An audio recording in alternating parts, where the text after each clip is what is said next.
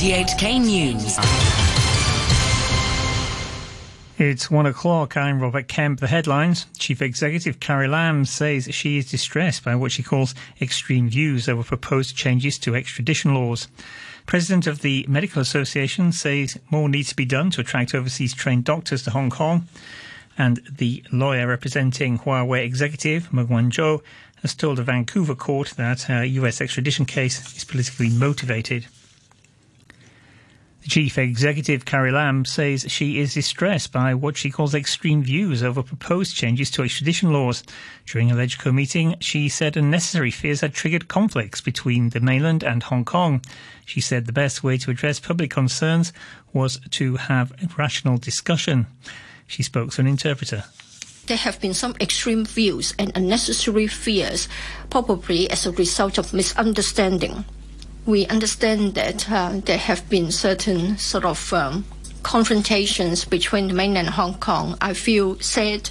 In fact, we are trying to provide more safeguards. I think we should find ways to have more safeguards instead of having any views against the amendment. If we allow that to happen, it means that we become the haven for criminals and our safety will be jeopardized.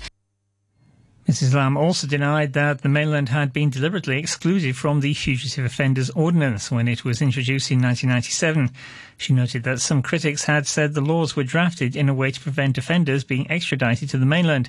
Speaking through an interpreter, she said this was nonsense.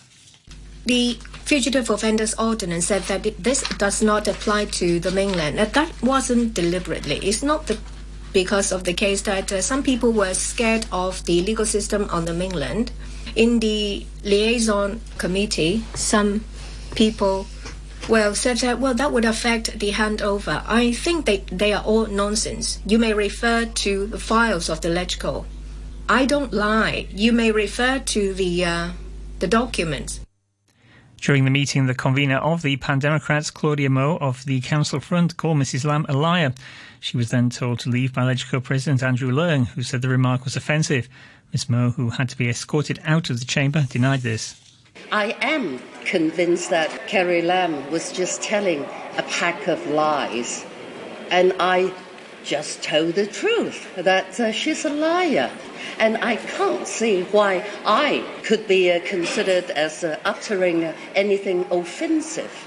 And I challenge Andrew Leung, based on what House rule, he would say that what I said was offensive and he had the authority to ask me to leave. He couldn't reply to that. It's quite so obvious. Mrs Lam also said the government would study whether former Home Affairs Secretary Patrick Ho, who has been jailed in the United States, could be transferred back to Hong Kong to serve his remaining sentence. She was responding to a request made by New People's Party chairwoman Regina Ip, who urged Mrs Lam to help Mr Ho. Mrs Lam spoke to an interpreter. I will talk to the Secretary for Security to see if it is for us to make the request or if it is for the person involved to make the request. Of course, we will be people-oriented when we consider this issue. Mr Ho, who's 69, has been jailed for 3 years by a court in New York for bribery.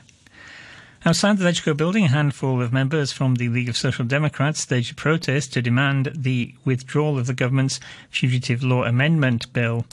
Party Chairman Anna Avery Ung donned a puppet prop with the faces of Carrie Lam, LegCo Secretary General Kenneth Chan, and the DAB Starry Lee, who chairs the House Committee.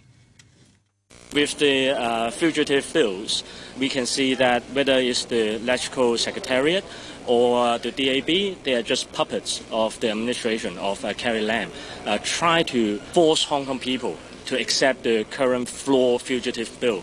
And we have seen that over the past few weeks, whether the people of Hong Kong, the 130,000 people that came out on the street to oppose the bill, or the international community, we have grave concern on the bill and the legal loophole that it will create if it passes. President of the Medical Association says more needs to be done to attract overseas trained doctors to Hong Kong, despite the Medical Council approving more lenient requirements. Dr Ho Chung Ping estimates it'll attract around only 30 doctors in the first year. Under the plan, overseas doctors must sit a licensing exam and work in the public sector or medical schools here for 3 years. Dr. Ho says he's disappointed with the outcome, but that any proposal is better than nothing. If you come back to Hong Kong, the salary is not bad. I have to say that salary is good and the tax is not high. This is a good thing. But the bad thing is we now have a very acute housing problem, so that if you come back to Hong Kong, you probably cannot rent a house like what you've been doing overbought. So there are lots of problems for them to consider. So I'm not very hopeful that we can get a lot of people coming back. But at least this is a start. A patients' rights advocate with the Society for Community Organisation has welcomed the proposal for overseas trained doctors, but Tim Pang says he believes the number it will attract will be well short of the hundreds of vacancies. He says more needs to be done, such as scrapping the licensing exam. He also addressed claims by Alex Lam, a patient's representative on the Medical Council, as he was forced to vote against his will. Any lay members elected by patient groups, they have to be accountable to patients group that their voting preference is different from the patients. I think they have a duty to report to them. Maybe that is the source of his pressure, but I don't know the details. The lawyer representing Huawei executive Meng Wanzhou has told a Vancouver court that her US extradition case should be thrown out because comments by President Trump show it's politically motivated. Sean Kennedy. Scott Fenton raised the issue during a court appearance by Huawei's chief financial officer, who's wanted in the United States on fraud charges. Meng Wanzhou, the daughter of Huawei's founder, was arrested on December the 1st. She's accused of lying to banks about the Chinese tech giant's dealings with Iran in violation of US trade sanctions. While Washington has denied the case is political, Mr. Trump has said he'd consider stepping in if it would help forge a trade deal with Beijing. Mr. Fenton called these comments intimidating and corrosive of the rule of law. A mainland court is expected to hold a hearing today on a Canadian man's appeal against a death sentence for drug smuggling. Robert Schellenberg, who's 36, was sentenced to death in January after a court deemed his previous 15-year prison sentence too lenient. Mr. Schellenberg's case is seen as a potential leverage for Ms. Meng, a link that Beijing denies. China says it'll retaliate if President Trump goes ahead with more tariff hikes on Friday, threatening what it calls necessary countermeasures. The Commerce Ministry gave no details of possible penalties. Mr. Trump threw global financial markets into turmoil with his surprise threat on Sunday to raise import duties on $200 billion of Chinese goods from 10% to 25%. He complained Beijing was trying to backtrack on earlier agreements. The Judiciary Committee of the U.S. House of Representatives has voted to hold the Attorney General William Barr in contempt of Congress. He refused to hand over the full uncensored report on Russian interference in U.S. elections. All 24 Democrats on the committee voted for contempt proceedings. The 16 Republicans voted against. The Democratic chairman of the committee, Gerald Nadler, said the United States was now in a constitutional crisis. Attorney General Barr, having proved himself to be the personal attorney to President Trump rather than the Attorney General of the United States, by misleading the public as to the contents of the Mueller report twice, by not being truthful with Congress. Now he has taken a much greater step in turning the entire Department of Justice into an instrument of Trump personally. President Trump had earlier used his own executive powers to block the publication of the full report by the special counsel, Robert Mueller. The contempt issue will now go before the full House. The power station that was the scene of America's worst ever nuclear accident is to close. The 3 Mile Island plant in Pennsylvania, which suffered a partial meltdown in March 1979, was shut by the end of September as it's making too big a loss. Here's the BBC's Charles Haviland. The accident at 3 Mile Island on a wintry day 40 years ago released poisonous radiation into the environment, terrifying millions of people as far away as New York City. Some locals said it gave them cancer, although no causal link has been proved. The clean-up took 14 years and cost millions of dollars. Now 3 Mile Island is to close. Its owner, Exelon Generation, said funds requested from state lawmakers had not materialized in time to save it. The US Secretary of State Mike Pompeo says Iran's decision to end compliance with parts of the international deal to curb its nuclear program is intentionally ambiguous. After meeting his British counterpart in London, Mr. Pompeo said the US would decide what action to take once the situation became clearer.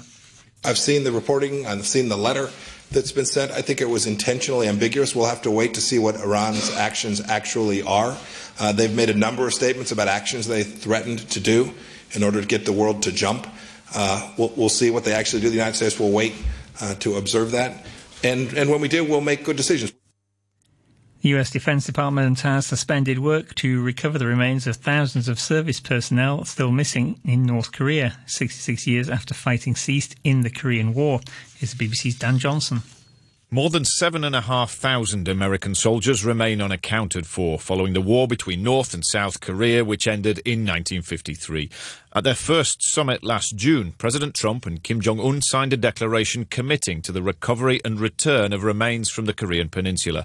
More than 50 boxes of remains were handed over last year, but their second summit in Hanoi earlier this year failed to produce firm agreements on cutting back nuclear weapons. And now the agency working to identify missing servicemen says North Korean officials have stopped responding, and therefore it doesn't expect any further progress in the near future.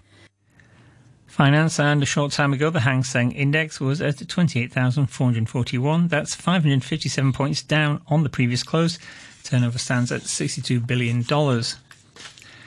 Currencies, the US dollar is trading at 109.94 yen. The euro stands at $1 and 11 cents. The pound is worth 10 Hong Kong dollars and 20 cents.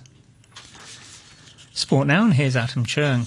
For the second night in a row, the Champions League has produced a heart-stopping finish. 5 minutes of added time are up. Dele Alli slips it through. Lucas Moura has scored! He's won the semi-final right at the very end.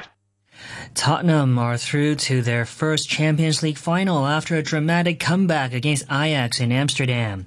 2-0 down on the night, 3-0 down on aggregate at half-time. Spurs winger Lucas Moura turned things around after the break, scoring twice before the hour mark.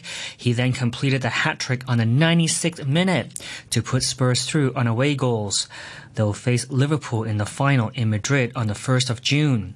Former Premier League winner Chris Sutton says Spurs' win is testament to the determination of the players and manager Maurizio Pochettino.